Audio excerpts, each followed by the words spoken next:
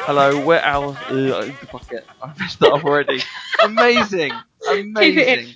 Keep it in. Keep it in. Don't keep that in, Patrick, you're not allowed to delete this part. Please delete it. Don't.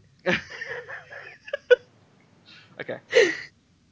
We're How's Annie, and we're here 100%. We're back, just like Dale Cooper. What an episode we were witness to last week. And let's just get straight into it, because I still can't even comprehend what happened. With me, as always, is Emily. How you doing, Emily? I'm excited and ready to talk about this episode because, like you, who the fuck knows, man? But it was awesome. Yeah, I got so excited I'm turning into Dougie. I don't even know how to talk properly. I stumble in my intros. But luckily, we've got someone who actually knows what they're talking about. We're joined again by Mickey Ralph from Geek Bomb. How you doing, Mickey? I'm good. Third time's the charm. And thank you for saying that I know what I'm doing. Well, yeah, vocally, voice-wise. You seem to know what you're doing more than I do, which is always a good bonus. Gotta have somebody driving the car. Absolutely. And speaking of driving the car, we start the episode off with Mr. C and Richard Horne driving down a dirty road in classic Lynch style, and they're making their way to the coordinates that were given to them by, well, were given to the doppelganger by David Bowie's kettle. Yeah. And then... Well, separate people. He's got 3 sets of coordinates, doesn't he? Yes, 3 sets of coordinates, 2 leading to one location. So we don't know who specifically gave him these coordinates. Well, I'm assuming it's both David Bowie and Diane. Because it seemed like it was a trap, right? No, because Diane didn't send hers till after. I thought she sent, like, not the whole coordinates, and that's why it was a trap. Oh. Did I read that wrong? Emily? I don't know. That's How's Annie for this week. We'll be back next time to discuss the finale. Good. No, yeah, it's still hard to sort of comprehend fully, but what I got from that scene was that there were like 2 sets of coordinates. One was not fully finished, and he didn't know which one was the exact truthful one. So he let little Richard go up and test it for him, and it turned out it wasn't the full coordinates. So that's why he texted all to Diane. Of all the things that I expected to happen when he got to the top of that rock, I did not expect him to burst into blue flames and sparks and disappear. I love it because I don't know about, obviously, Emily, like, you don't have bonfire night over there, do you? No. Yeah, so it just reminded me of bonfire night, you know, when you're like, hooray, look at that amazing firework, and then you're like, okay. And then by the end of it, it's just a shitty little spark they're going out. That's what his death scene reminded me of, which is kind of a little fun way to do it. And yeah, like a horn effigy. Yeah, like a little... I mean, it's a good way to deal with kids you don't really want, like, 25 years later on. Oh my god, Charlie! What? Like, it's a good way to deal with kids you don't want. Yeah, cool, let's explode them. Look, I'm just saying, if your kid is a wrong un, and you've tried your best, take them to a rock, you know. Take them to a rock! And electrocute them? Let nature take its course, is all I'm saying. Yeah. Light them up like a Roman candle. Yeah, Mr. C didn't necessarily kill his son. He just had a little father bond exercise that went out of control. He did well. He was like, well, it's either me or him. I'll send him up. Yeah, he's younger than him. He's got his life to lead still. Good way to deal with kids you don't want. Oh, Charlie! By the way, can I have just a quick shout out to Eamon Farron, who plays Richard Horne, who liked and joined in our jokey tweet about Mr. C offering Richard a play gym, but accidentally gives him this death by fireworks instead. Hey, Eamon, you alright, bud? Yeah, I feel so bad for him, because even though he's a douchebag, that's the way he went. His whole plot went up to nowhere. I was so happy he was dead. So happy. So happy. Okay, so that's what I wanted to go into. Are you happy that he just died that way, or were you like, oh, Yeah. oh, okay, that's solved. Next scene. Yeah, I mean, I was kind of like, okay, that's a cool little shot, because it's kind of like, he sees himself as the big man, like he's getting into this whole sort of gang sort of deal, but at the end, he was just worthless. All he did was nothing. And I guess it just makes us proud that Sonny Jim's got the better dad. Yeah, definitely. Dougie Jones could barely talk, but he could still get him a nice playjet. He didn't end up giving him to The Rock. So, God bless Dougie. Electrocuted himself, didn't he? Not his son. Exactly, yeah. He'd rather electrocute himself than stay with Sonny Jim. Heart bloody gold. And then we said the best thing ever, which is Mr. C using emojis. Which I was watching and I was like, what is going on? Because like we mentioned before, when it's 3 o'clock in the morning, you're kind of a bit daisy. And, definitely. At that point, I was like, what does that mean? Is it code? I was like swapping the letters around, even though there's only 3. I was like putting stuff in different orders. I was thinking I typed it into my phone to see what it would happen if I typed it. Like my dozy 3 a.m. brain just went absolutely mental. It just went crazy. What did you expect for it to happen? Like somewhere out there's a copy of Laura Dern that just went crazy because you sent her a text. Mate, I don't know. I was trying to work it out. I was trying to work out if it was code or if it was literally just all and a smiley face.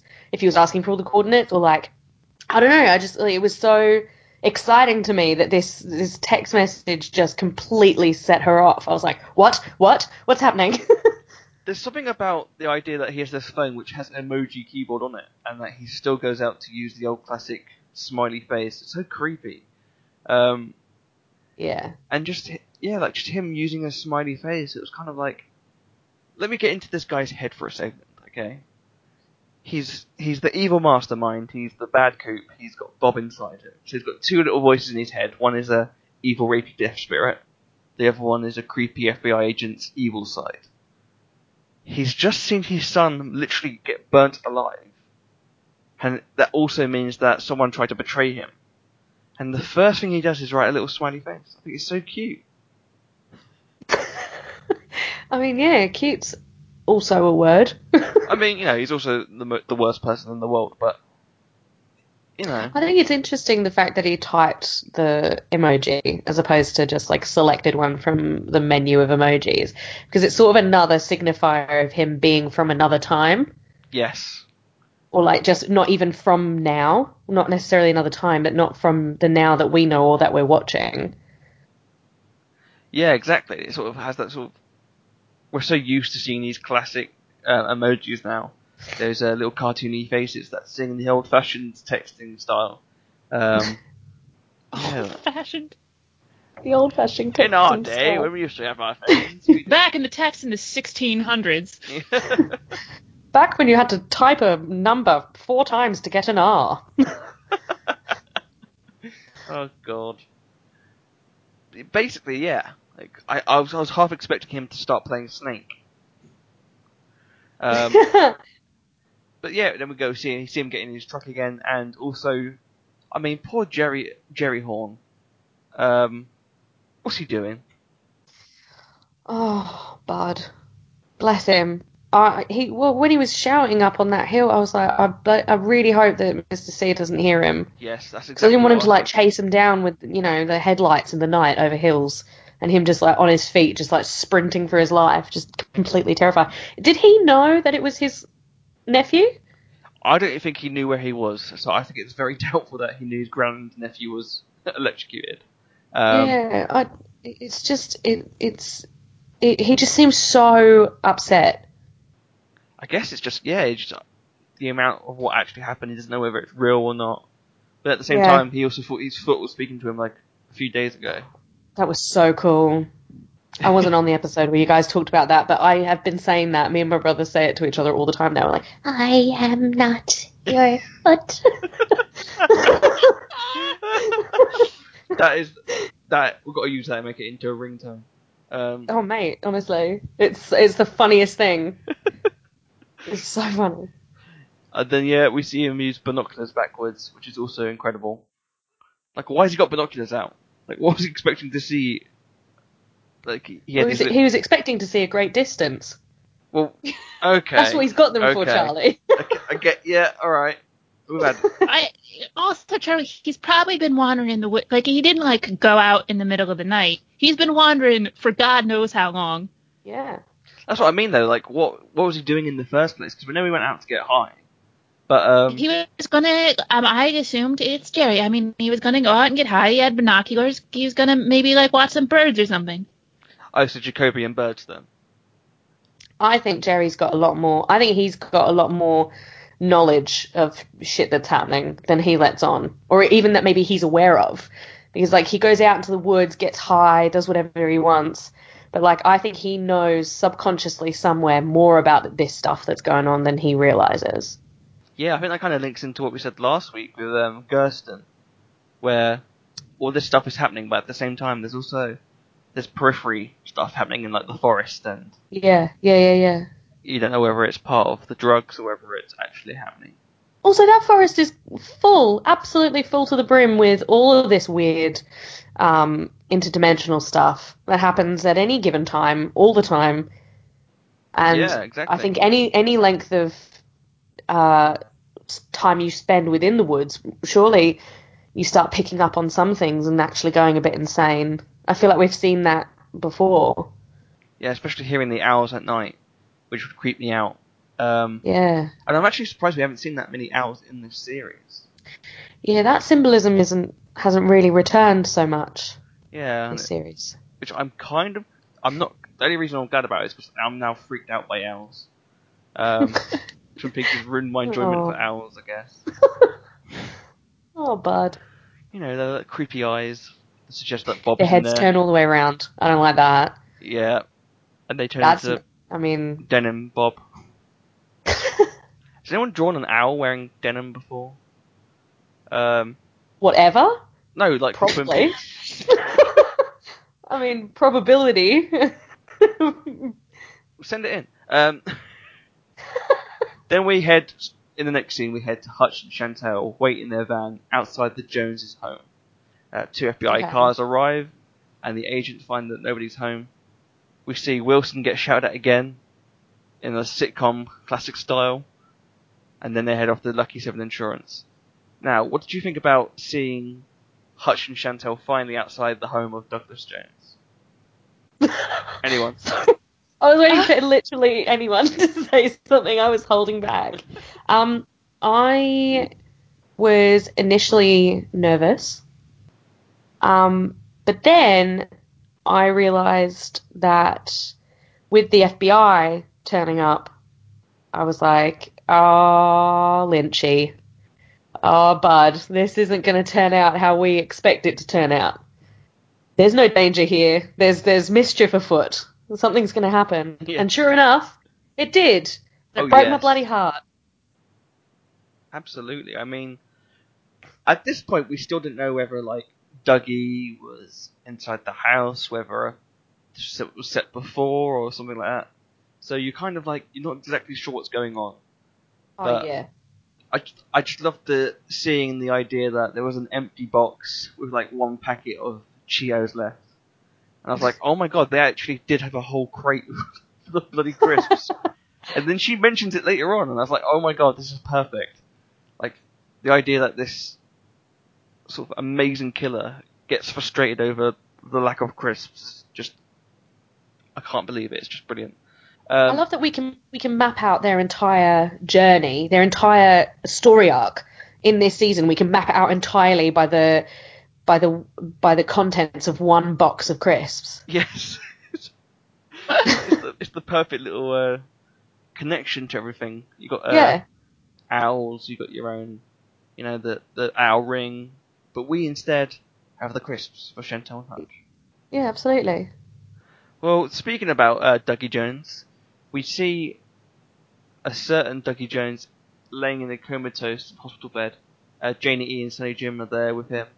Mullins arrives, and then also the Mitchum brothers turn up with Candy and everyone else. And they're so good. I love them so much. The best flower arrangement of all time, and a platter of finger sandwiches. That flower arrangement has its own ego. It's like somebody just ripped out part of the rainforest and stuck it in a basket. Yeah, it's a diorama.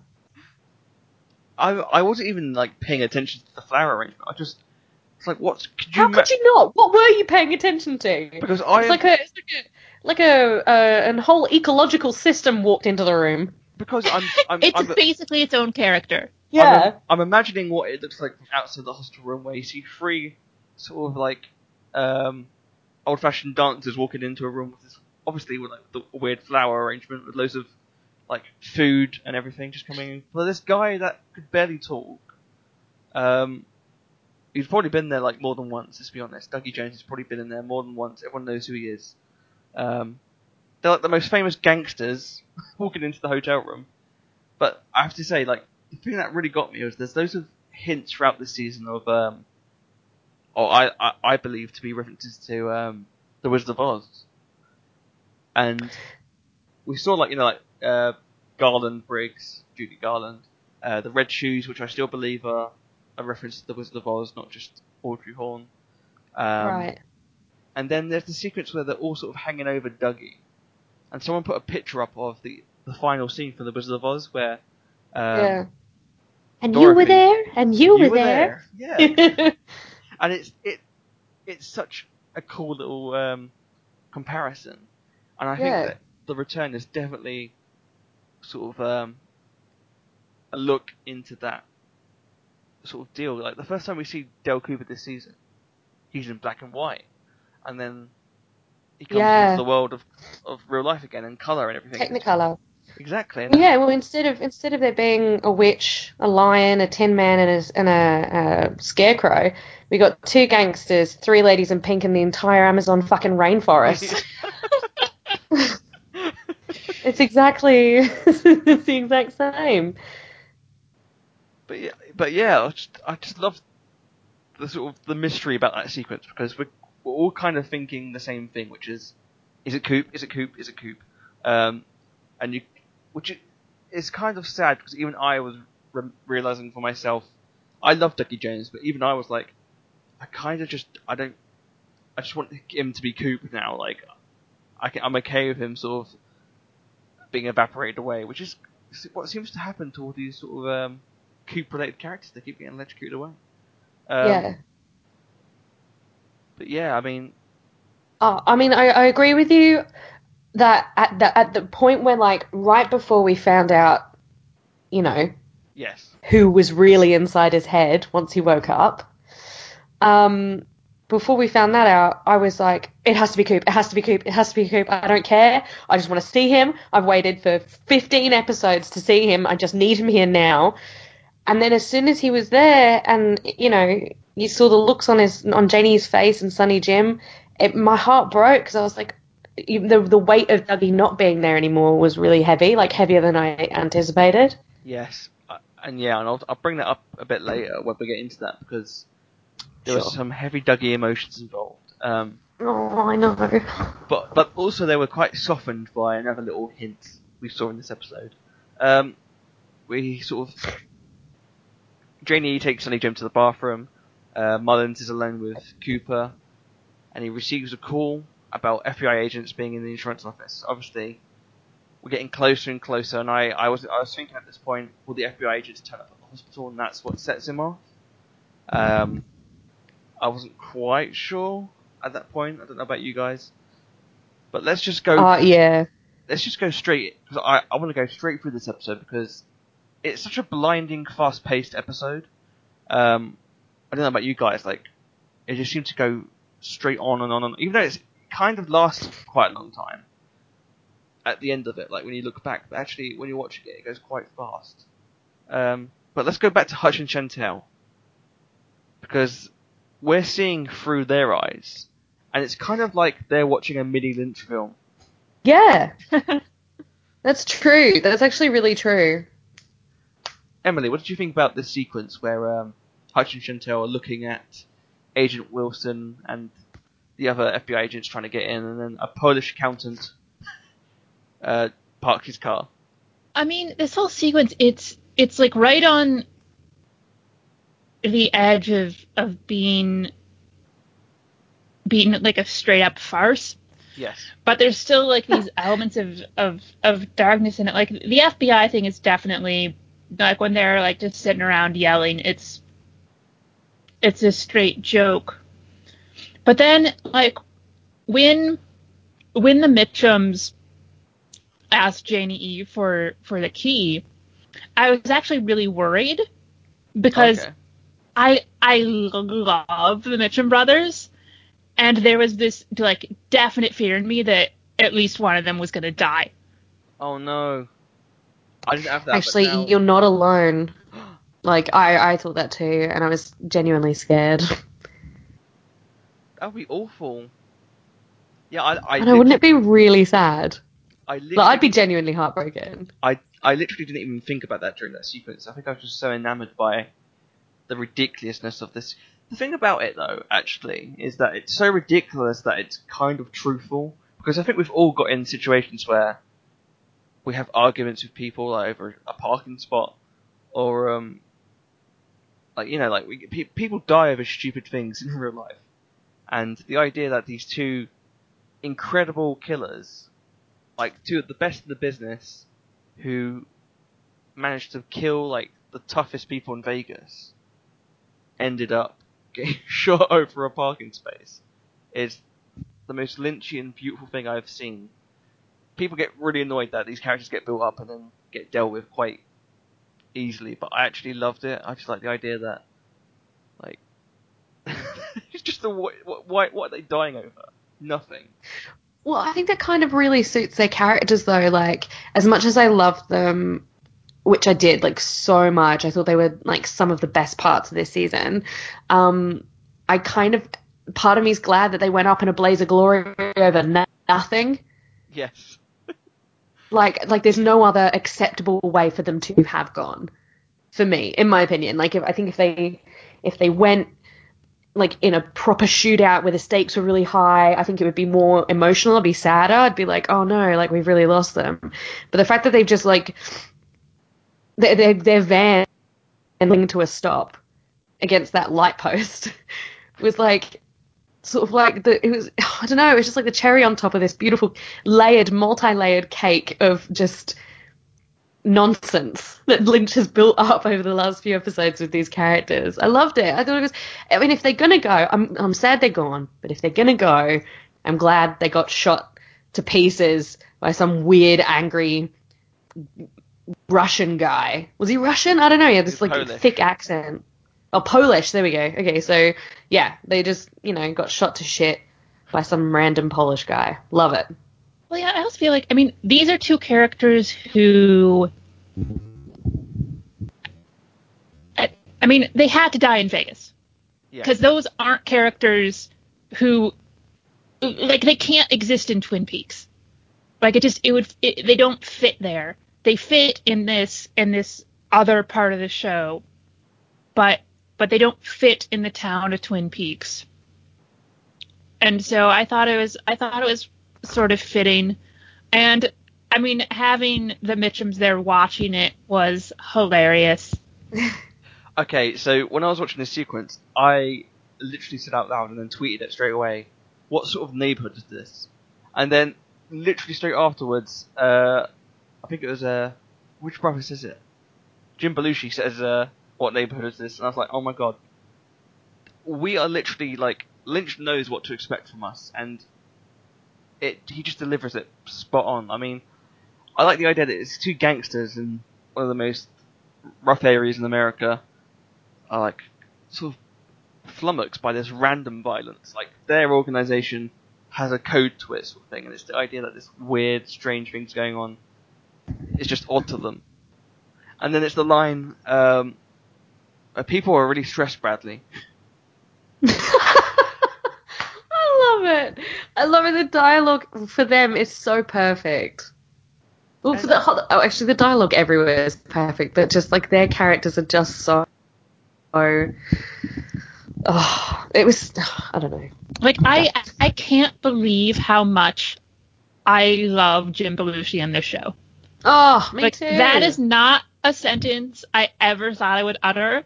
But fuck, he's so good at it. He's so funny. And he and Robert have amazing chemistry. Like their whole like weird brothers who live together with these three girls like dynamic. Yeah, that scene where he was like pouring cereal. It was like ep 1 or no, it was like way back. Where he's like sat at the breakfast bar at their house and they're like he's like pouring cereal or some shit, making breakfast. And it's just mostly silence and he's just struggling, he can't find milk and he's like fiddling with his spoon and stuff, and it just like seems so natural, just the two of them just like struggling with a morning. It was so cute. Yeah, it's just like you said a minute ago, Emily, these sort of Las Vegas characters that can't really take place there. Like they represent sort of this idea of about how people react in modern life. Like we saw Janie E with her big argument about how people like those other gangsters are the reason why like the world is in such a shit place at the minute. And then we see the same sort of thing with actually these two gangsters who are saying like, oh yeah, people are stressed. Like, of course there's going to be random anger, violence like this. They're sort of weirdly calm about it. Even though there's a weird Polish guy shooting people for nothing. Yeah, like I just like this whole sequence, and what I liked about it the most actually is that even though he might be gone, the spirit and the luck of Ducky Jones continues to live on, and God forbid they attack his house. Okay, after that scene we go back to the hospital, and Mullins hears a noise inside the hospital room and starts to follow it. Emily, once you heard that noise, what was your head saying? Well, I knew some like mystic shit was about to go down because that is the like weird mystic shit noise. Yeah. And then Mike appears to Dale Cooper as he starts to wake up. What's amazing is, as soon as his eyes open, you go, "Oh, that's Coop." Yes. Yeah. I mean, it's incredible. Yeah, no, I completely agree. Yeah, I was instinctively, I just could tell by the way his face was. I was like, that's Coop, 100%. He's back. Oh my god! And then it didn't hit me fully until the bit. Actually, Charlie, you sent me a tweet, and then you tweeted a picture of your face. Yeah. I was like, Okay. this is so in tune with how I feel right now. Like I knew just from those few tweets, I was like, everyone feels the feels that I feel.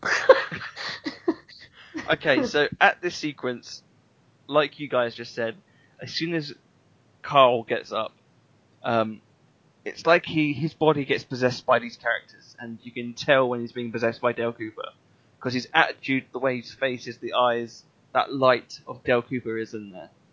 And Mike says, "You're finally up," basically. He says that I'm mentally 100% fine, and it's in that Cooper voice, which is so assured. 100%. I'm fine. Let's go. Let's do this. Like, Dougie Jones obviously can't speak that much. Mr. C is kind of, miserable.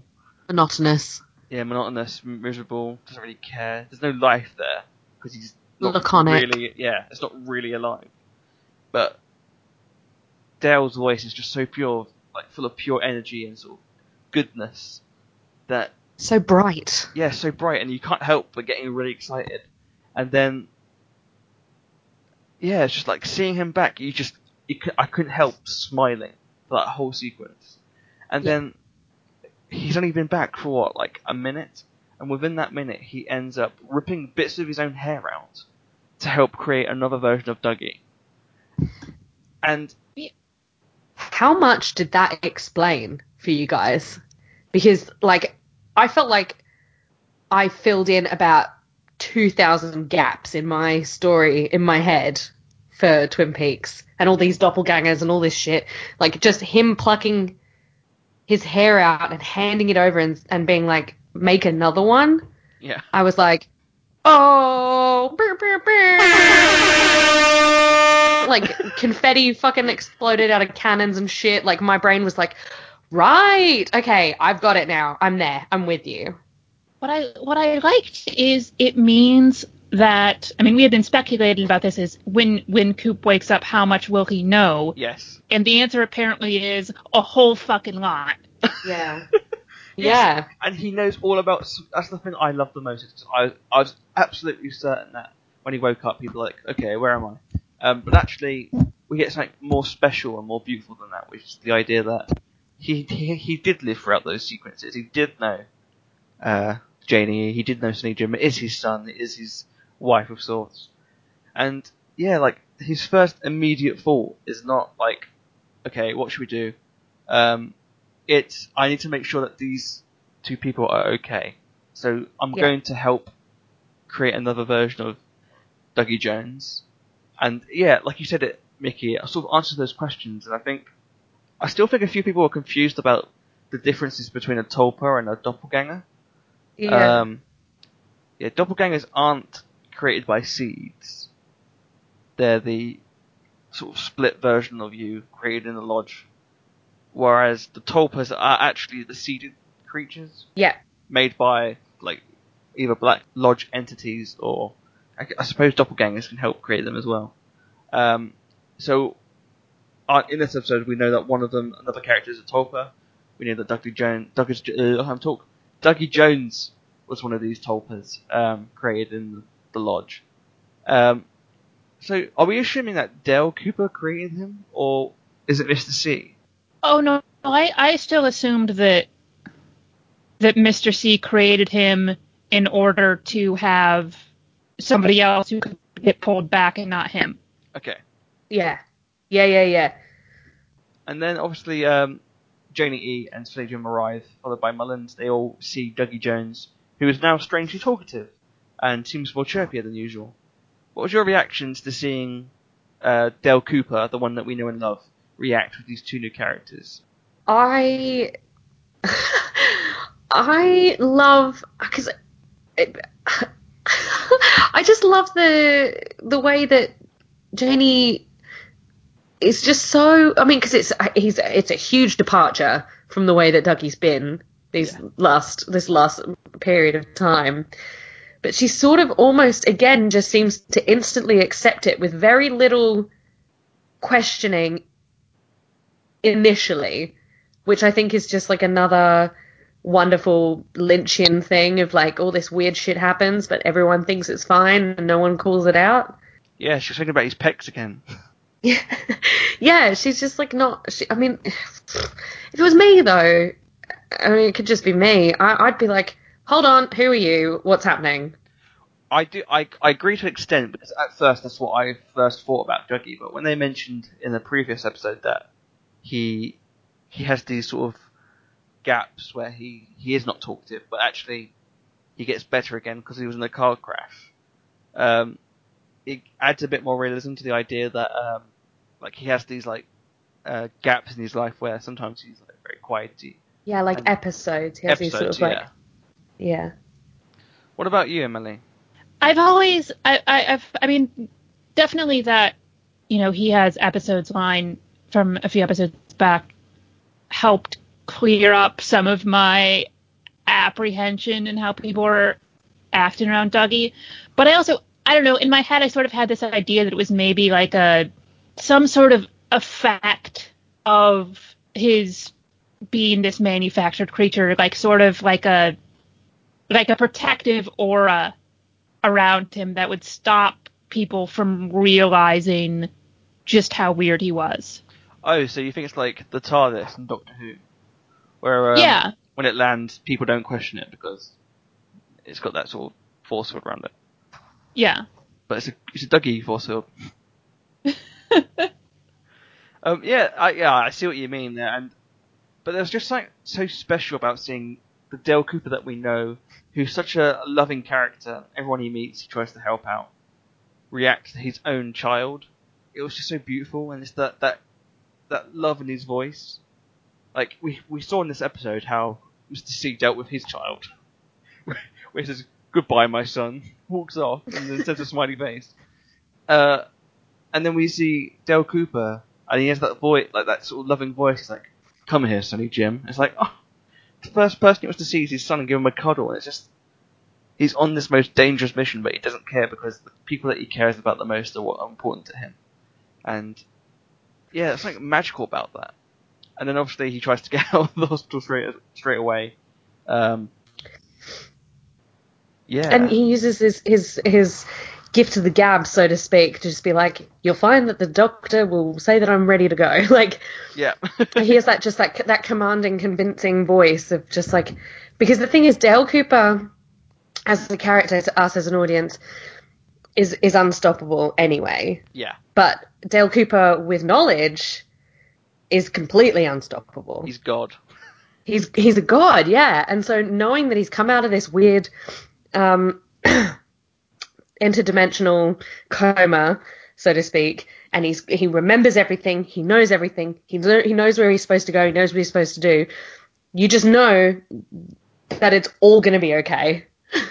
Absolutely, yeah. And there's something about, yeah, like you said, about his voice is so commanding, and he knows what he wants.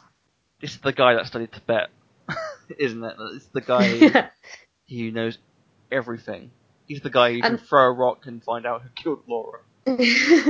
Yeah, and the thing is, like, we all missed him, and we've all been wanting him to come back this whole season.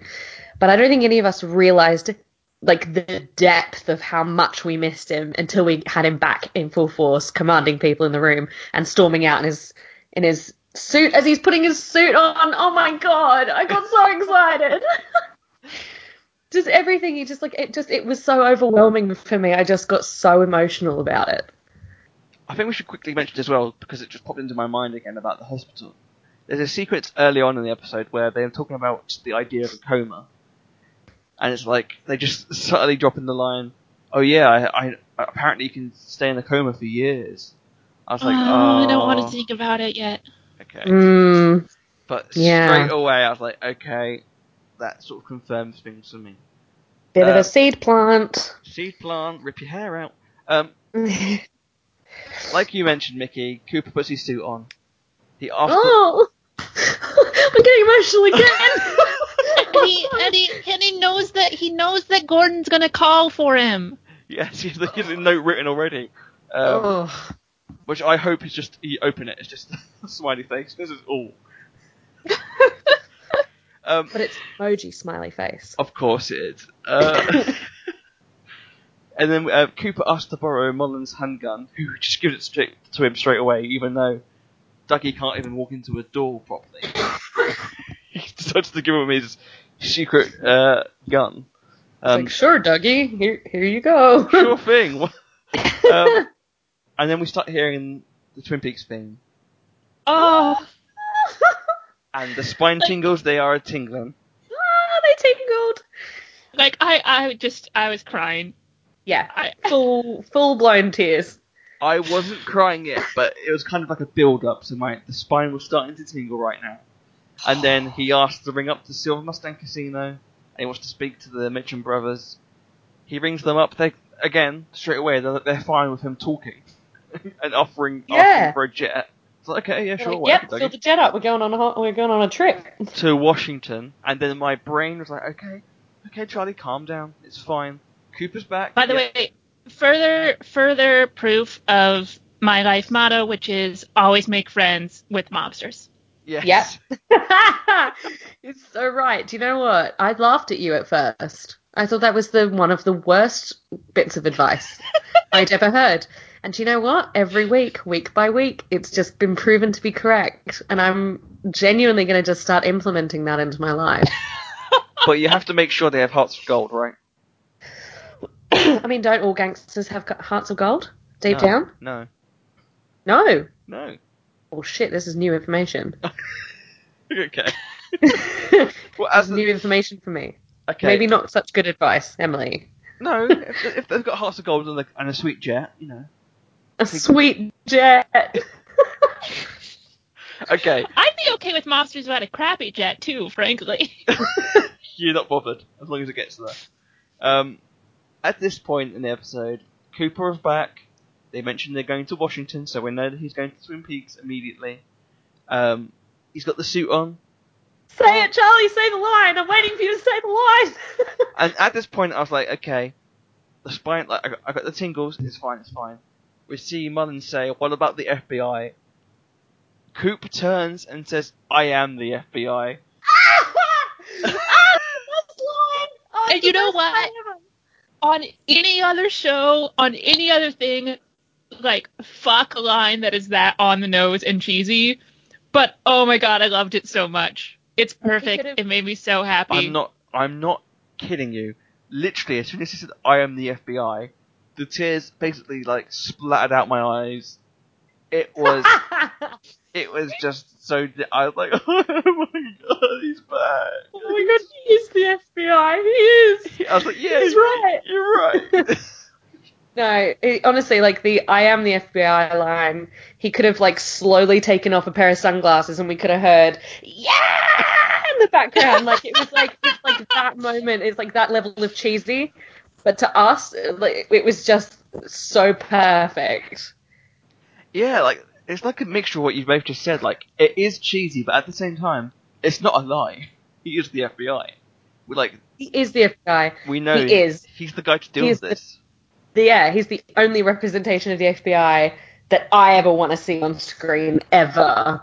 And, oh my god, I'm so intrigued to know what that message he's left to Gordon is. Well, if it's just a thumbs up. He knew the message. Let's go, Albert. I just can't believe that whole sequence, the FBI thing, and, like, he goes in the car. What if it's just coordinates?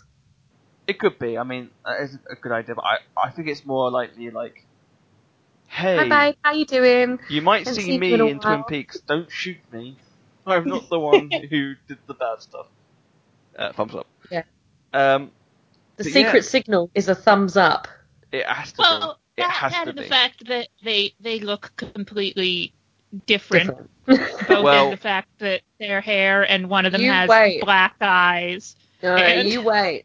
Mr. C's gonna cut his hair and put a suit on. You wait. No, he is. He is, and I have and proof put it in contacts. I have proof of this. So, well, I don't, but I have a theory. Is he also going to put it in contacts? Because his eyes are all black. Yes, but in the trailer, in the original trailer we had for Twin Peaks: The Return, which was the only trailer we had, and we thought, okay, well, David Lynch is not going to spoil much. Literally, most of the scenes are from the finale. What? Yeah. Oh yeah. I'm joking. Go back. Most of the scenes are actually from the finale. There's a scene where we see Cooper driving a car. Cooper walking through Cooper's walking through this black room, but if you lighten up the scene, it's actually the convenience store room. And okay, I don't want to hear anything else. So. Oh, Charlie, you need to take your bloody Sherlock hat off. Take it off. This is a theory, okay? I don't remember the trailer, and except for that one shot of Ed, and I don't want to hear anything else because I'm watching the episode in like a day and a couple of hours, and I don't want to hear anything else. Do the math. I could almost hear the cogs in your brain being like, is it 24 hours? Is it 26?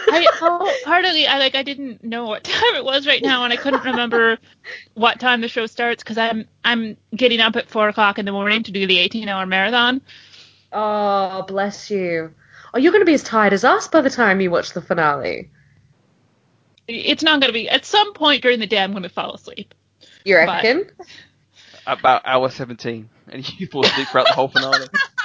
Honestly, I'm going to go to sleep during the day tomorrow, and then get up to watch the finale, and then go straight to work, because I get a 6:20 train. Well, it's at 1 a.m., isn't it? Pardon? It's at 1 a.m. tomorrow, so we get a bit... Yeah, but it goes for 2 hours. Oh, yeah, good point. So then it'll be 3. Oh, there's cheeky I mean, what's the point of me falling asleep again? I will never wake up from my alarm and get on that 6:20 train to work. I won't do it. It's not going to happen. I've got to stay awake. If you do miss it, though, that's a good excuse. Twin Peaks. It's absolutely not. It's definitely not. I'm very much needed at my place of work. I will be severely reprimanded. You sounded so happy whilst saying that as well. Oh, what a good excuse. But yeah, we see Cooper leave with the Jones family. He's very reassuring. Tells his wife, who's literally seen him get into the door of a car, demand to drive it. She's like, okay, yeah, cool. The FBI arrives at the hospital just late because they're just behind him. they're just awful. And we head straight back to the rest of the FBI, and Diane is smoking at the hotel bar. And I'm not singing a Human League song. She receives the text sent by Cooper's doppelganger.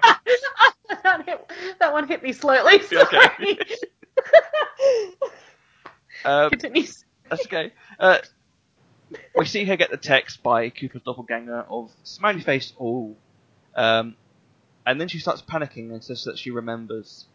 And replies with a series of numbers. Checks her bag for a gun and starts walking away. And that cool little David Lynch remix of that song, which played when Mr. C starts playing. It was so cool. What were your thoughts when you heard Diane say that she remembers? Well, doesn't she first say, "Oh, Coop"? Yes. Oh yeah, she does. Yeah. She sort of like, she almost, because she's awake, but she almost wakes up within being awake. Yes. Just the way she reacts, like you can see there's a distinct change in the way that Laura Dern moves her face, and then she says, "Oh, Coop," like really panicked, and then types the reply, and then puts the phone down, and she's like, "I remember," and then she starts shaking, looking for a gun. Like that whole thing was just like, immediately I was like, oh, she's either been like completely like brainwashed this entire time and has just come out, or she's a tulpa or like a doppelganger. Those were my two immediate thoughts in my head. I was like, that's not Diane, or it hasn't been Diane until right now. Yeah, that's what my immediate thought was as well, like the brainwash scenario where she just realised what she's been doing, and that's why she says, "Oh, Coop." Emily, what were your thoughts when you first saw that sequence with Diane? I thought it was like a I thought seeing that text was like a hypnotic trigger. Like a trigger, yeah. And then when I saw the gun, my immediate thought was it was a trigger to get her to kill Gordon. Yeah, that's what I thought as well. Like, part of the brainwashing is that he's forcing her to kill them all. I think it was, though. Still. Yeah. But the Diane, the real Diane, which is why it was like really interesting to watch her later when she's in the room, keep looking at the phone almost like she didn't want to keep looking at the phone. Yes. Like the trigger was calling her to do the thing that she's been programmed in her head to do, but she doesn't want to. She keeps looking at the phone, putting it down, taking a deep breath, and continuing to tell her story. Yeah, I think that's what's most important about the Tulpas is that, like, the doppelgangers have free will, basically. And the Tulpas actually, they have a purpose. They're manufactured for a purpose. But they're also manufactured with part of the original. Yes. So they're manufactured using part of all the good bits of that original person as well. Absolutely, yeah, and that's... Whereas Doppelganger is purely the horrible part. Yeah, good point as well, because you have to make it as realistic as possible, I guess. Yeah. And then she goes in, reveals herself to Gordon, Albert, and Tammy, and tells them about the night that Mr. C visited her. Now, this sequence made me really uncomfortable. It's horrible. For obvious reasons. I guess we've mentioned this before, like the treatment of women in Lynch, properties is always a bit iffy in some cases. And I guess with Diane, this character that we've known for so long, it's like another character that has been abused in this way, and it sucks because she's such a strong character that we've seen so far. Like, she's really tough and sort of like we guessed this sort of thing for the time that she met Mr. C in that prison, but it's the way that Laura Dern's performance in this sequence is just so devastating. Exceptional. It was an exceptional performance. Yeah, with the handshaking and the repeating, like when she repeats it, Yeah. like she finally gets to say the truth. Like she's had to hide it for so long, and she says it like she means it. Like like those words come out to me watching it pure truth. Yeah, and and that line about how when he realized that she knew something was wrong, he smiled. Oh yeah, it makes me feel sick. Yeah, yeah, and also when she was talking about how he leant in and kissed her, and she just sort of absentmindedly, like off to not even part of what she was like talking about. She was like, that had happened once before, like almost as like a throwaway comment, the kissing was welcome, like because there's something there between them, like, and that's what makes the next part so devastating, is that she went into that whole situation, having genuinely missed him and sort of wanting to kiss him, and I don't know, it was just like really, it's really, really horrible. And she mentions about his face not being his face.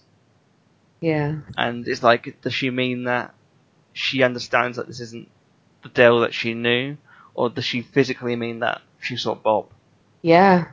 Or like that thing with the jumping man last week and Sarah's face. Oh god, that'd be even worse. Wouldn't it be worse? Yeah. It'd be so much worse. Taking your face off is no way to, like treat a lady. Try not to scare them. Don't take your face off.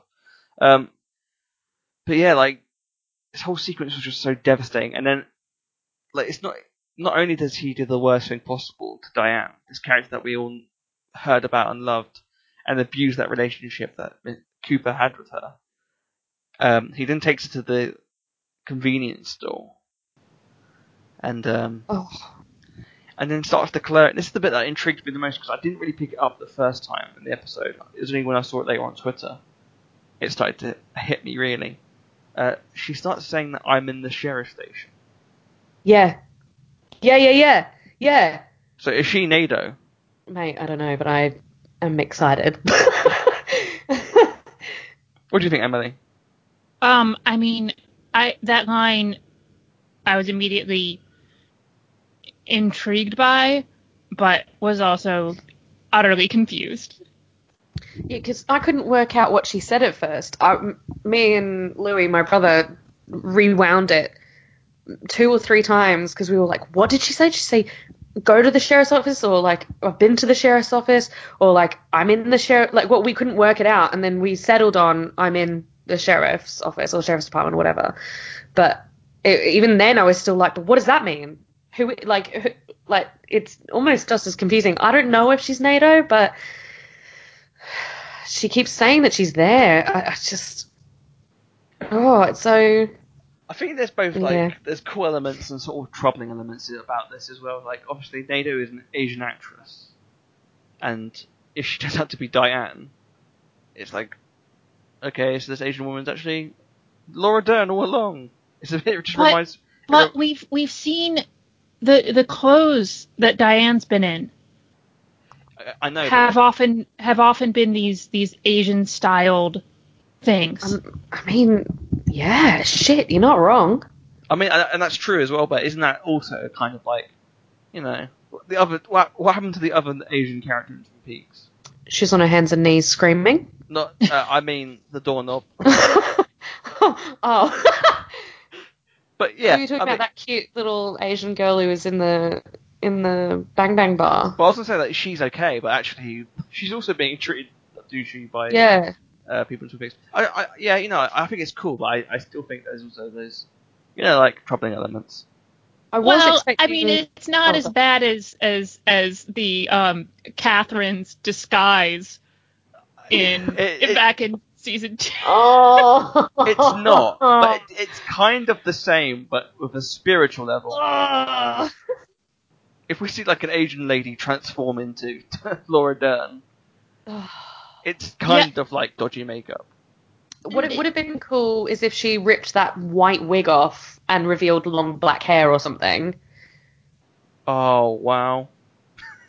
That's really sarcastic, but I'm actually amazed. I'm just thinking about all the different styles of Diane we can see.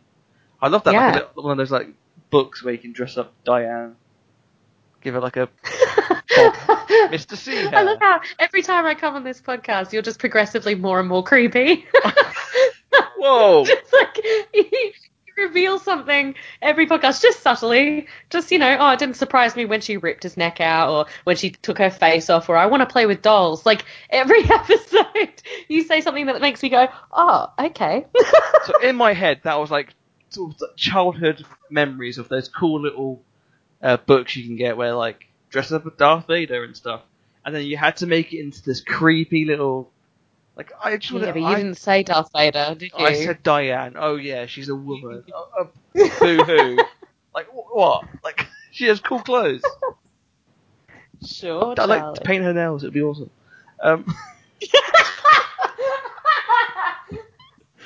I'm just saying, like, Diane's awesome. Paint her nails. She's great. No, this whole bit was. And then she blows up. Next scene. I'm joking. Yeah, and then obviously we get the sequence where she starts panicking and shaking even more. Albert and Tammy react in time and start shooting her before she abruptly disappears. And you realise that actually she was a tulpa all along. No blood, no bullet holes. So, Mickey, Emily, how does it feel to know that even though for 25 years, like, we never saw Diane, then in episode 3, we found Diane for the first time. How does it feel knowing that we actually have never seen Diane? I mean, you gotta hand it to David Lynch in just, like, committing to being an asshole.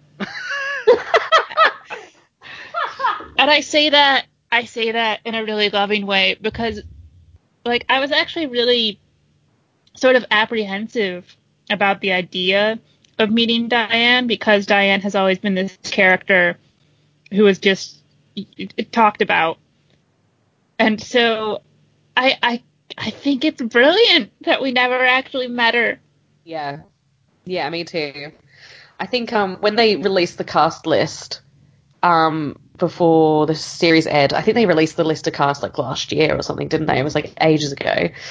Me and my brother were looking through the list, and he said to me, he was like, the only person on this list, if there was ever to be a Diane, would be Laura Dern. Yeah. And I was like, oh, that's so cool. That's such a cool thought. Yeah, that would be awesome. So, like, we were super ecstatic when it turned out that he called it and it was Laura Dern.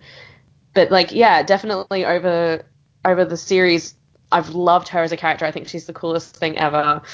And then, yeah, having her not be Diane this whole time is almost just as cool, if not more cool. Yeah, I think the thing that popped into my head the first time when I was like, hang on a second, does this mean that we technically have never met Diane? And then the first thing that popped into my head was that meme of, you've been lynched. Yeah. And I was like, oh, I love you, David Lynch. Mark Frost and David Lynch always manage to surprise me in the best ways possible. What if Nido turns into a tape recorder? voiced by Laura Dern. That'd be great. Maybe that's why she hasn't got any eyes. She's only got, like, ears and a mouth. Oh my god. That's like taking the joke too far. Maybe. Just possibly. So Diane then appears in the Red Room, which is just amazing. Seeing Laura Dern it's probably one of my Hold favorite on, shots. sorry, I just had a thought. Go on. What if, you know how Nido has that weird, like, croaky monkey voice? What if what if you imagine that sort of sounds like how voices sound on the other end of a receiver when you're not listening to a phone conversation? Oh yeah, like they all sound like the teachers from Charlie Brown. Yeah, like wah, wah, wah, Wah, wah, wah, wah, wah.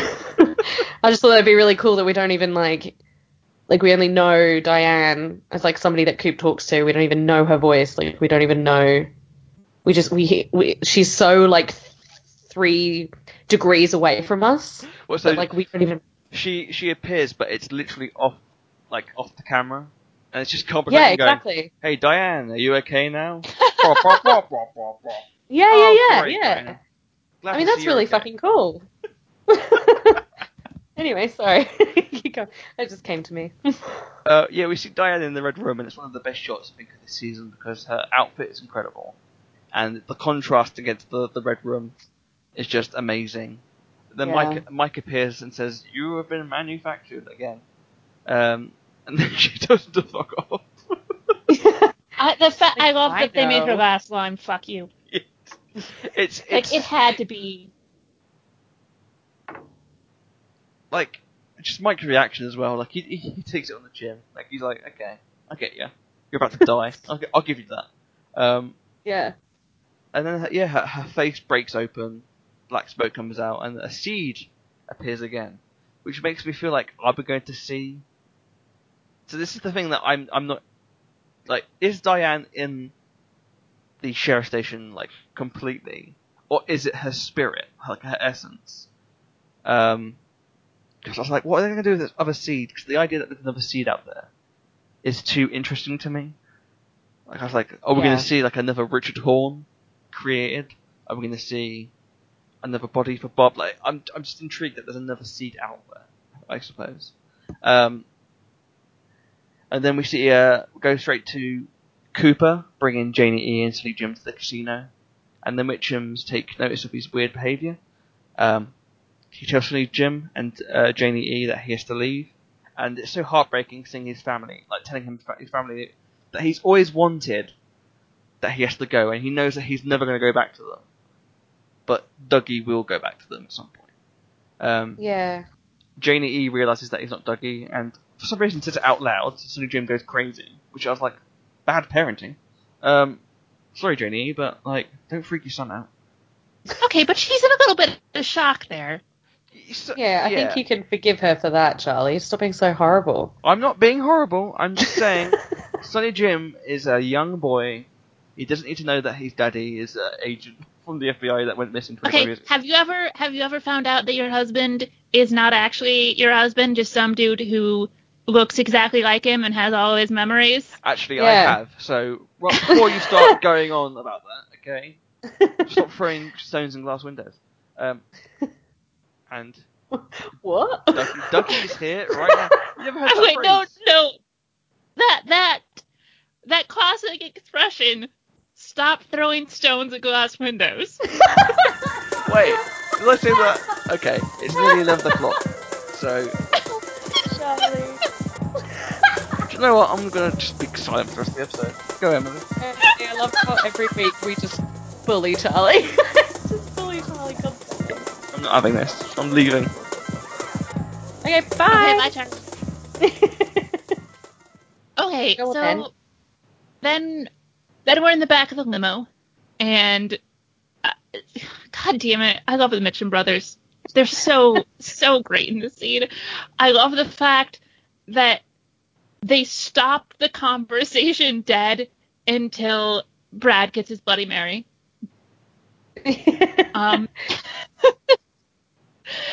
And then we have Rodney counting through all the different ways that this situation is super weird. That Dougie is an FBI agent, that normally, of course, they would not be friends with FBI agents. And then we get this great line of Coop that he knows that these two have hearts of gold. Which so cute. It's so adorable. Also, they were totally going to murder him, 4 episodes ago. It's so Coop. It's such a Cooper thing to say. It was adorable. It's like every single thing that Coop said in that episode was like, oh, that's Coop. Oh, here he is. He's back. Oh, here he goes. It was like fan service. It was amazing. Charlie, what did you think? Oh, you want my input, do you?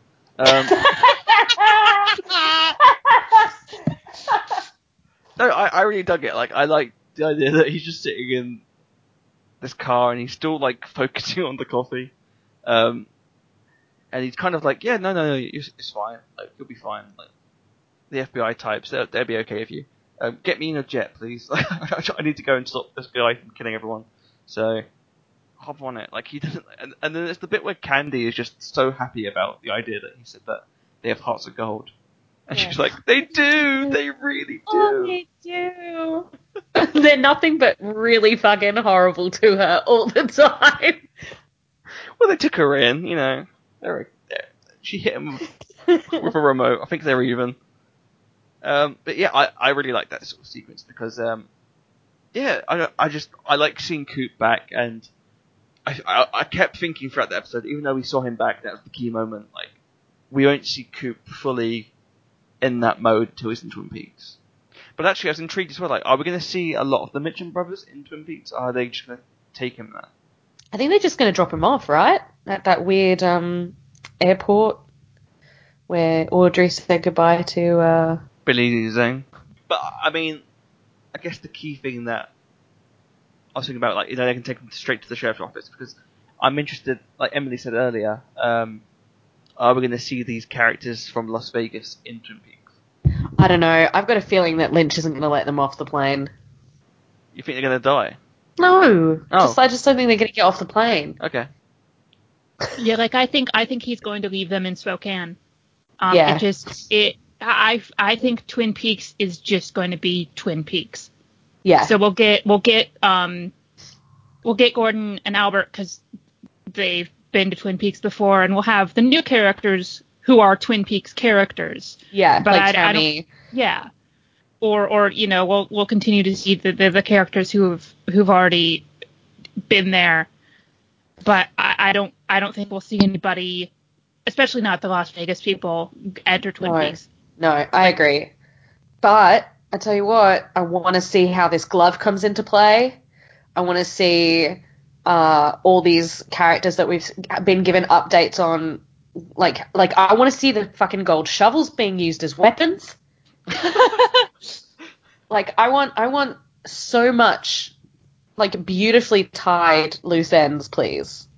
I'm not going to get them, but I'm allowed to want them. Lynch and Frost do a really good job at sort of tying up stuff.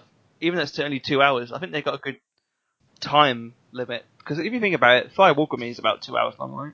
Yeah. So they've got that sort of amount of time to sort of try and... Oh, yes. Famously, all of the loose ends tied up in Firewalk With Me. Whoa, Yeah, to where be you fair, going with that, Charlie? To be fair, Lynch was going to make more films originally before they decided not to. So don't throw... Emily cacking herself in the background, just like... Don't throw the Fire Walk With Me digs my way, okay? But you know... Look, I love Firewalk With Me. I'm just saying, I wouldn't hold it up as an example of loose end tying. They solved Laura's ending. It was the perfect ending to Twin Peaks if we weren't going to get another one. She went to heaven. It was cool. It was cool, yeah. And of course Coop, it was. And Coop was still stuck there, holding her shoulder like, this is okay. You know, so... I'm talking about the time limit. You know what I mean. Loose ends tied. Okay, cool. Let's move on. Oh, God. Why am I doing this podcast? Anyway, we move on to the Roadhouse, where Audrey and Charlie finally get there. Thank fuck. Really? Finally, yeah. The MC... we're introduced to Eddie Vedder first. Oh, no, but they used his full name. They did. They didn't say Eddie Vedder. Edward Lewis Stevenson. Honestly, I was like, who? And then my brother was like, oh, it's fucking Eddie Vedder. Oh, no, it's going to be Eddie Vedder. I was like, what? And then the camera pan around and it was Eddie Vedder and he was like, oh, sick. Oh, this is sick. I was like, okay, chill out. It's Eddie Vedder. That's kind of what I was like. That's what Emily was like when she heard Audrey's dance. She's like, oh, sick. It's Audrey's dance. Right, Emily? Yeah, that's exactly how I sound. Yeah. My brother genuinely sounds like that, though. He has way more of an Australian accent than me. You got to record it for the finale. Just like snippets. We'll play it. Yeah, and I'll just play it on this podcast next week, as much as you play James's weird siren song. By the way, our editor Patrick mentioned that the more you mention it, the more he puts it in. Oh, sweet Jesus. So that's one play. Which is hilarious, because he also hates it. It hurts you more than it hurts me, Patrick. I win. I don't have to listen to it back. Sure you do. You listen to episodes with us, innit? Right?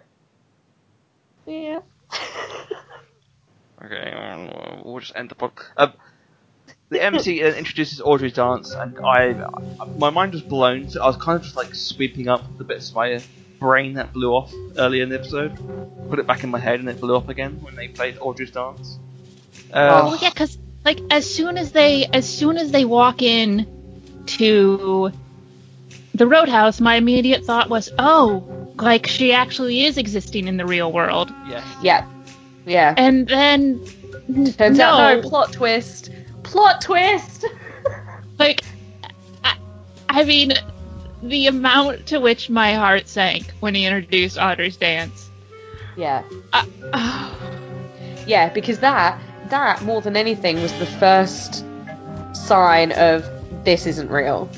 She's not there. Yeah, calling it Audrey's dance, like, to an extent, like, she's this rich girl who lives in this town.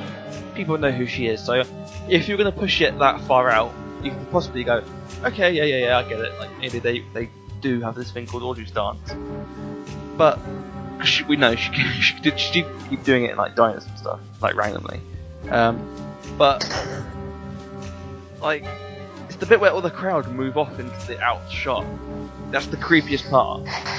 Yeah. And you're like, okay, this is definitely...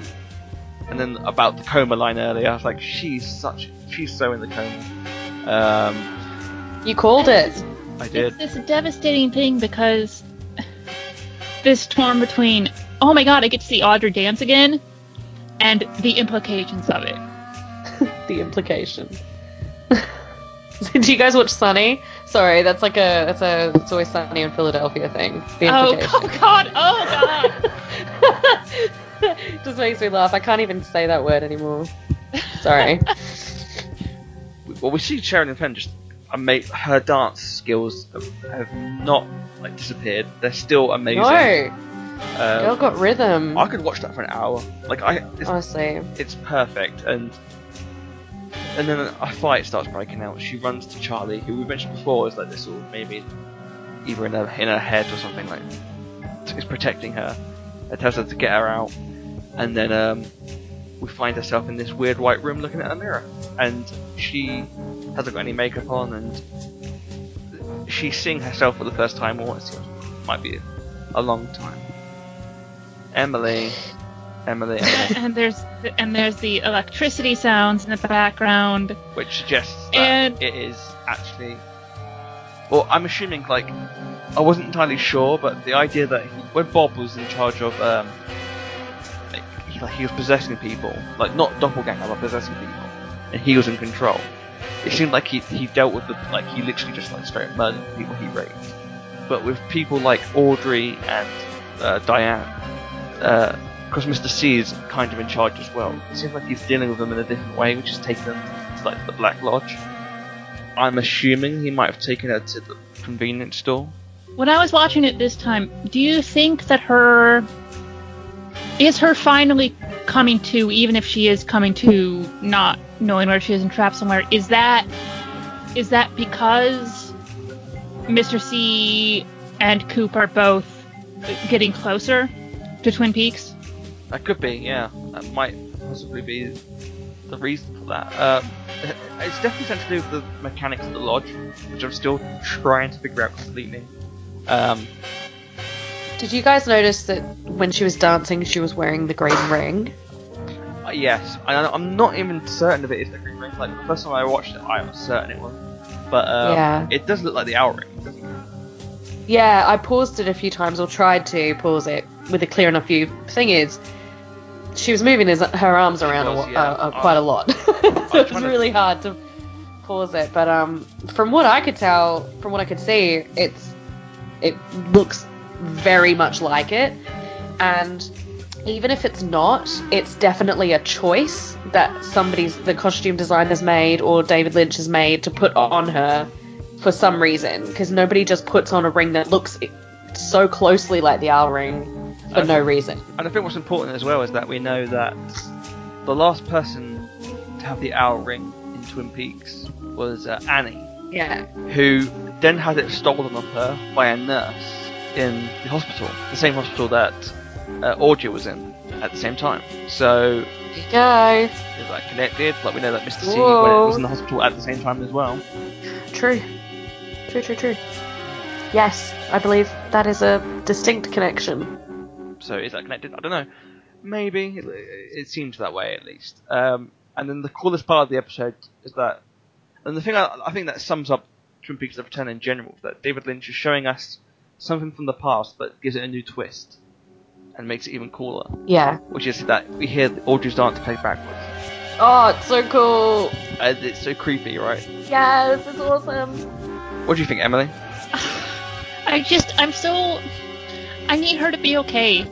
I need Coop to ride in and rescue her, cause it's Audrey, and I want to see Audrey, like Audrey, not Audrey who's trapped, God knows where, having. I mean, God only knows what's played out in her head and what's been actually happening to her, but it's Special Agent Cooper. He's got to ride in and save the day again, and that involves saving Audrey again. Definitely. Because that's what he does. Well, the last scene of Return is just all the horns in their room. Ben is sitting there with Audrey, and Jerry's there, just talking about where they've been. It's like, where have you been? Oh yeah, I was in a weird room. I was in the forest. And they're just eating sandwiches, like... the weird ringing's gone. Do you reckon that's Audrey, the ringing in the horn house? Maybe. In what context? What do you mean, though? Because I don't know. Isn't it more likely to be? Nah, it's gone. Well, that's all we've got time for this week. Okay.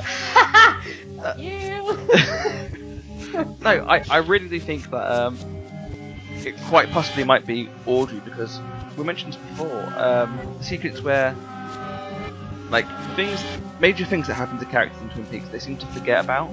And one of the biggest things that reminds me of is both Annie, like they don't have, like they know about the character, but like they don't really mention more about her, even though she's really important. And also Audrey in terms of Ben Horn. Like he's barely mentioned Audrey. It's like Emily, I think you mentioned a few weeks ago, like when Richard killed the child, and you were like, maybe mention your daughter. Like, is there a reason why he's not thinking about Audrey? Yeah. If she's been in a coma for 27 years, I mean, maybe you wouldn't mention her much. But still, you would mention in the context of what happened there, wouldn't you? Like, oh, I feel bad. Well, I don't know, because I mean, alright, I thought it was weird when I was thinking maybe she was still, like, a presence in Twin Peaks, because they'd be like, what, you think they should at least mention to her, but, you know, she's been in a coma all this time, she never met her son even, that he's been raised, God only knows how, by the horns, but, I don't know, I mean, I do think the whole people have forgotten major events thing, or major people, is something important and not just lack of continuity. I don't quite know if I can say that the not talking about Audrey is part of that. Yeah, that's fair enough. I think that's basically all we got time for that sort of segment of the episode. But as we know, tomorrow is the finale of Twin Peaks: The Return. I know, and insert sad noise. It feels weird to say that Twin Peaks is ending again. I don't want it to happen. I just want it to keep going on forever.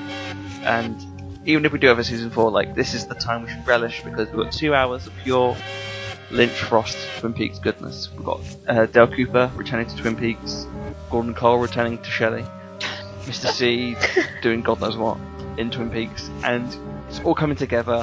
Mickey, what are your top 5 predictions for the season 3 finale of Twin Peaks? The glove is going to knock Mr. C's head off. Okay. Someone's going to use a gold shovel as a weapon. Okay. Coop's going to save Audrey. Okay. Coop and Gordon and Albert, the 3 of them reuniting is going to make us cry, especially Charlie. Yeah. And we're going to see Andy and Lucy's son again. Ooh, yes. That's a good idea. Emily, what's your 5 predictions for season 3 finale. I'm gonna cry a lot. Okay. Yeah. Coop's gonna save Audrey. We are going to get some really sad news about Sheriff Truman. Don't even. Oh, how dare you? Okay, but I agree, and yeah, go on.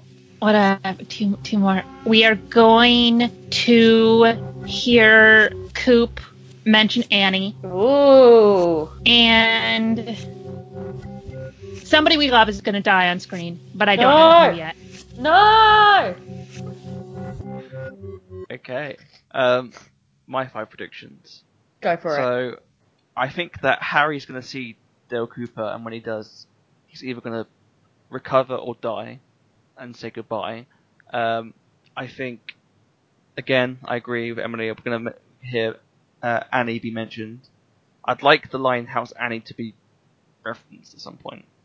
That would be amazing, right? Yeah, it would be. I just think it would be awesome just to hear him say that. I think that Mr. C will be wearing a copy of Dale's outfit. Definitely. He'll be tricking some people. What else could we see? I think there might be hints for another season. Oh, yeah? Yeah, I think I'm going to go with that. There might be hints for another season. And I'd like to see if there isn't another season, I'd like to see Laura with her parents again. Yeah. Oh my god, what if season 3 ends with shit? Oh my god. Oh my god, yeah, okay. See, that's my actual voice coming through. What if the season 3 ends with everyone everything's good again, and then there's a knock at the door, and it's Laura's other cousin. It's a redheaded Cheryl Lee. She's smiling. It's hey. I'm oh god. It's me. Yeah. I think also they might go back into the Black Lodge that we know. Yes, that'd be a good idea. I think as well. What if there's a bonus section? We mentioned. I just remember what I wanted to say. We mentioned the other seed. What if they make Laura again? Shit, have they got any more of her DNA? I'm sure there's bits somewhere. I'm sure there's bits. Hey, so we haven't talked about what we reckon is going to happen with Sarah yet. The reason why is because God knows. I reckon that she might be connected to obviously the mother thing, the Babylon. Yeah, there's no way that Lynch has planted this neck eater inside her and it isn't going to let that loose at some point tomorrow. We gotta see her meet Mr. C. Yeah. What if they fought each other? What if they were enemies? What if they slept together? Wait, what? Charlie! What? Come on! They're demons. One of two things is gonna happen. And I know which one I'm hoping for, but... Go. Either Bobby's gonna die, Aww, or he survives and he and Shelley get back together. Oh! No, but did you just say Bobby's gonna die? Either Bobby's going to die, or he survives and he and Shelley get back together. Oh, it's going to be one of the two. It's either going to be horribly sad or amazing. Oh, I didn't say I wanted him to die. Oh, Emily, saying it out loud just made it real. How dare you? What if Bobby's about to die and then James jumps in front of the Wait, whoa, you didn't even hear what I just said. I don't even care. I don't want to hear it, Charlie. Oh, then we get to keep Bobby and we don't have to ever hear from James again. I'm totally for that. Okay. Can James die? That's literally my thing, but you interrupted, so how are you supposed to... I interrupted you because I was so offended by the thought of Bobby's dying. About to die. James jumps in front of the bullet. He dies instead. They have a funeral, and on the gravestone it goes, here lies... I'm laughing. Here lies Jimmy... okay, here lies Jimmy. He will be missed by... And it just says ... His guitar? Question mark? Yeah. Even that's not a certain. And then the only person there at the grave is Donna, who's smoking, obviously. I want to watch Coop drink coffee from the Double R. Yes. I want to see him eat pie. I want to see yes. all the characters see him again for the first time. I want to see his eyes light up when he sees the Douglas firs. I want to watch him whittle something again. I want to see him pee in the forest. I don't want to see that. Charlie, you're such a pervert. Why is this happening? You're so creepy. What do you do this for? Fine, whatever. What else do I want? I'm going to look so bad in this edit. Please, Patrick, no, you're not. You're gorgeous. Everybody listening, Charlie's gorgeous. He's fine. He's not a pervert and he's not creepy. See, now I can't make my other joke, because it is kind of pervy. But, you know. Well, maybe think about it. Well, I just want to hear Mr. C say he's creepy chat lines again. Because we've only got one so far. I'm fine with hearing him do creepy chat lines. I want him to do one to Sarah and see if she rips his neck out. You're wet. Yeah. I still can't get over that chap line to Chantel. Oh god, it was a lot, wasn't it? God. It was a lot. It was a lot. He thinks that's cool as well. Yeah. He's like, I also want to see more about this box in the box from Act 1. Yeah. Oh, the ghost box, yeah. Yeah. Well, that's just never mentioned again. Oh, okay, it's the box.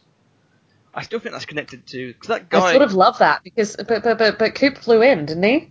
Well, the guy who, Mr. C spoke. Oh, Mr. C. Mr. C. No, Coop flew in, but Mr. C spoke. There's a picture of Mr. C with the guy who owns the box, which Tammy found, and the guy he looks like Charlie. Really? Yeah. He did to me at the time. I can't remember. I'm gonna try and find a picture of it now. Send us a picture. I will. Hang on. Hold on a second. What else? What else do I want? What else am I excited about? Well, the two things I'm like when it comes to the Palmers, I either expect there to be a depressing version of it or a happy ending. So the happy ending is like either Laura comes back to be with Sarah, or Sarah dies, but gets to be with Laura and Leland again.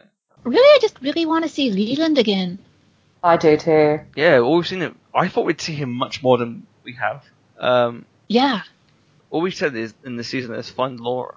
So I don't know how that links in, because she has to be a big deal in this finale. Because I'm still trying to figure out how she'll fit into it. Yeah. Any ideas? Isn't there still one last page missing from her diary? I think so. Yes. They haven't tried the other toilet door yet, though. Yeah, I'm still intrigued, but I do want to see, like, if there is a season 4, I'd like it to be a bit more focalized, maybe on Twin Peaks.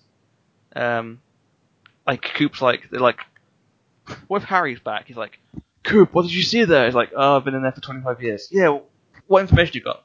Not much. Like, all I had was to defeat my other self. That's it. And they just have to figure it out again. Or he does what he did in season 1, where he rings up Harry to say that he found out who killed Laura, and then the next morning he's just like, I forgot. Yeah. Could you imagine that in a real life case? Well, look, in a real life case, Coop would have been fired from the FBI a long time ago. I think, but he learned stuff from Tibet, Emily. I think you'll find he'd be fine. You can't solve crimes by throwing rocks at bottles. You can, if it ends up being true. Stop throwing rocks at glass windows. Whatever Charlie said earlier. See, I predicted it, so... Don't be proud of that, mate. I think that's all we've got time for this week on How's Annie. I'm just trying to make this episode as long as possible so we don't have to deal with the fact that there's only 2 hours left. But Mickey, yes. Plug your stuff. Oh, come on now. My name is Mickey. I am sometimes on Twitter at Mickey Ralph. I'm also on Instagram if anybody wants to follow that. That's Mickey J Ralph with a J in the middle. I don't do much. I just review films on Geek Bomb, sometimes for 405 Film. I'm going to a preview screening of It next week, so I'm going to be putting my reactions up from Wednesday. I've heard you it's guys good. Wanna... Okay, I'm gonna have to temporarily mute you. Yeah, well, I'm not going to put any spoilers up. I'm not a demon. Oh no, I just don't.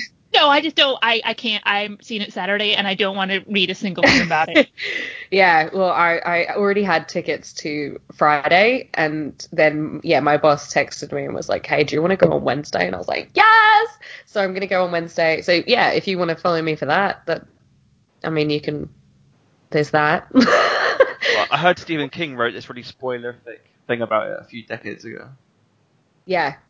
So don't read that, Emily. Look, Charlie, things are sometimes different in movies. Well, the thing is, that's exactly why I want to watch it. It's because I want to see how much of, arguably my favorite book of all time is represented cinematically. Those are spoilers. Those are the true spoilers that everybody's worried about. The part 1, isn't it? It is part 1. Cool. Well, yeah. It's the kids' part. You're too harsh on yourself. Like, you work for Geek Bomb. It's a pretty great place to work at. I love working at Geek Bomb. And you write really great articles, so you should check her out. Oh, stop it, Charlie. Stop. Shut up. Speaking of great stuff, what about you, Emily? You can find me on Twitter and Instagram at EFLind. That's at EFLIND. I tweet a lot about Star Wars and Hey. Tomorrow I will probably be tweeting a lot on the podcast Twitter page, which is How's Annie Pod, during the marathon, although I won't be tweeting during the new episodes because everything in my house is getting shut off while I watch those. So you can follow the podcast again. It's at How's Annie Pod. You can email us at howsanniepod@gmail.com. And we are part of the Radio Free Podcasting Network. Go to radiofreepodcasting.com. My Star Wars podcast is up there. It's the Canto Bight Dispatch. You can check out some other cool podcasts like Amateur Pod, which is a nice, general pop culture podcast, which is really funny. Check out... John in 60 Seconds has started back up again, and they are going through the films of John Cusack 1 minute at a time. Right now they're doing Say Anything. I think they're 6 or 7 episodes in, but I highly recommend that one. Charlie, where can people find you? You can find me on Twitter at CMWASHPY. I tweet a lot of gobbledygook about Twin Peaks, Star Wars, all that lot. You can also find him in rooms with glass windows, throwing rocks. And underneath sewers, staring out my red balloon. You can find me on Instagram. Just search Charlie MW Ashby. I put posts about rubbish. And I have a Star Wars podcast, the Imperial Set podcast, which is also on Radio Free Podcasting Network, and you should check that out. I will be live tweeting the Twin Peaks season finale because I always end up tweeting anyway, and I'm sure most of it will just be just me going, oh my god, and then afterwards, oh my god. So it'd be great. Oh, so really valuable tweets there, mate. Really valuable. Well, I put some funny tweets out there. I like to become hilarious. So check that out. That'll be on the How's Annie podcast account.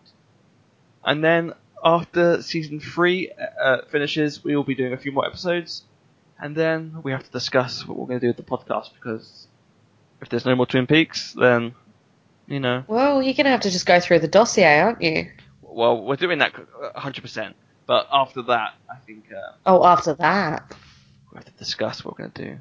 Unless they announce season 4 straight away, which would be great. Oof. And then that just means we just have to come back next time. Shit. Sounds good. So good.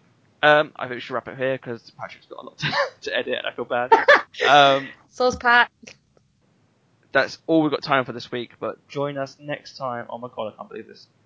As Stop we it. talk I don't even want you to say. about the final 2 episodes of Twin Peaks. Potentially Twin Peaks in general. Dun dun dun! Or is it? Find it next time. Same bad channel. We'll be joined by Patrick and Mickey next week to to discuss Hey. the finale. Probably earlier than usual. I don't know if we'll do it in the week, if it's free for you, or if we just do it on Saturday. But it should be fun. That's all we've got time for. Bye, everyone. Say it again for a fourth time, Charlie. That's all we've got time for. Bye. Bye. When you see me again, it's gonna be me. Some of your friends are real. Hallo, Ashton. Hallo, Ashton. Hallo, Ashton. Hallo, Ashton.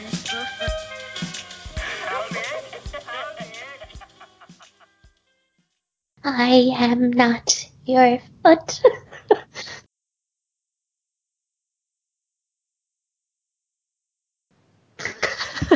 Those make zero sense whatsoever. Oh my god, there's somebody at my door. Oh my god. Oh my god, hold on. Hold on 1 second. Keep this in, Patrick.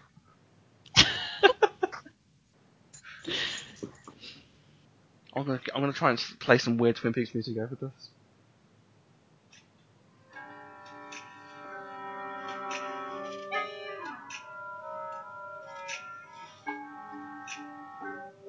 You enjoying it, Emily?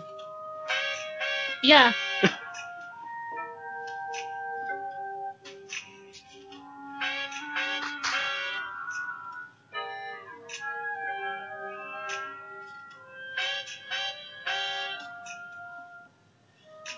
That was so creepy. Oh my god. Oh, you're back. Yeah, I'm back. I'm so sorry. That scared the shit out of me. Oh my god, that scared the shit out of me. I was like, it's 20 to 11 at night. Some guy was knocking on my door asking if something was mine. Oh, okay. Sorry, I live on a very busy street, and so there was some like shit out on the street. I guess like somebody left like a bunch of stuff, and he like knocked on my door and was like, "Hello," and I was like, "Oh no, it's my door! Oh my god!" Don't talk about Mr. C's head getting knocked off because he will appear at your door.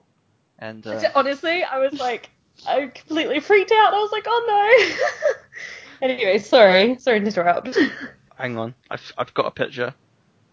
I shall send it to you on Twitter so you can see it. Cut this out, Patrick. Or keep it in. You can cut out a lot of shit. Cut this out, Patrick. Please, cut it out. Here we go. Cut this out, Patrick. Oh God! Now you're just making it hard. God, I hope he leaves that in.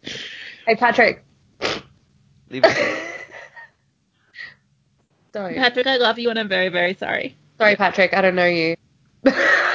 Well, he'll be joining us next week for the finale.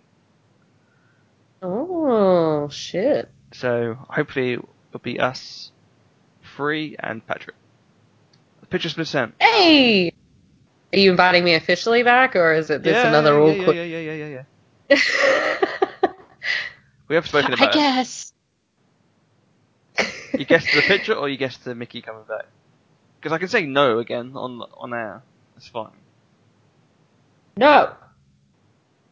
Just Emily's signature. No. Yeah. I'm gonna make a shirt of it. Cool. Are we on drugs? God damn, Patrick, I'm so sorry you have to edit this. What's Pat? Are we on crack? Oh. I feel like I can't help myself sometimes. Like I'm like, what's going on?